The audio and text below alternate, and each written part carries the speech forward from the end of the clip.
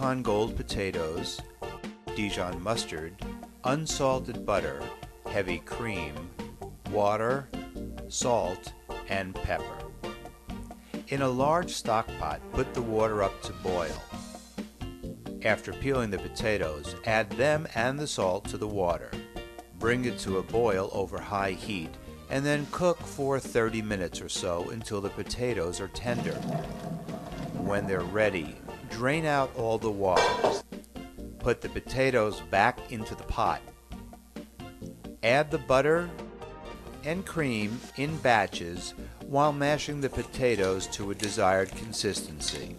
Don't add too much too soon.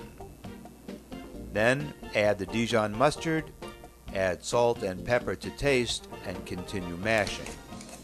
And that's all it takes for delicious mustard mashed potatoes from simplefoodie.com.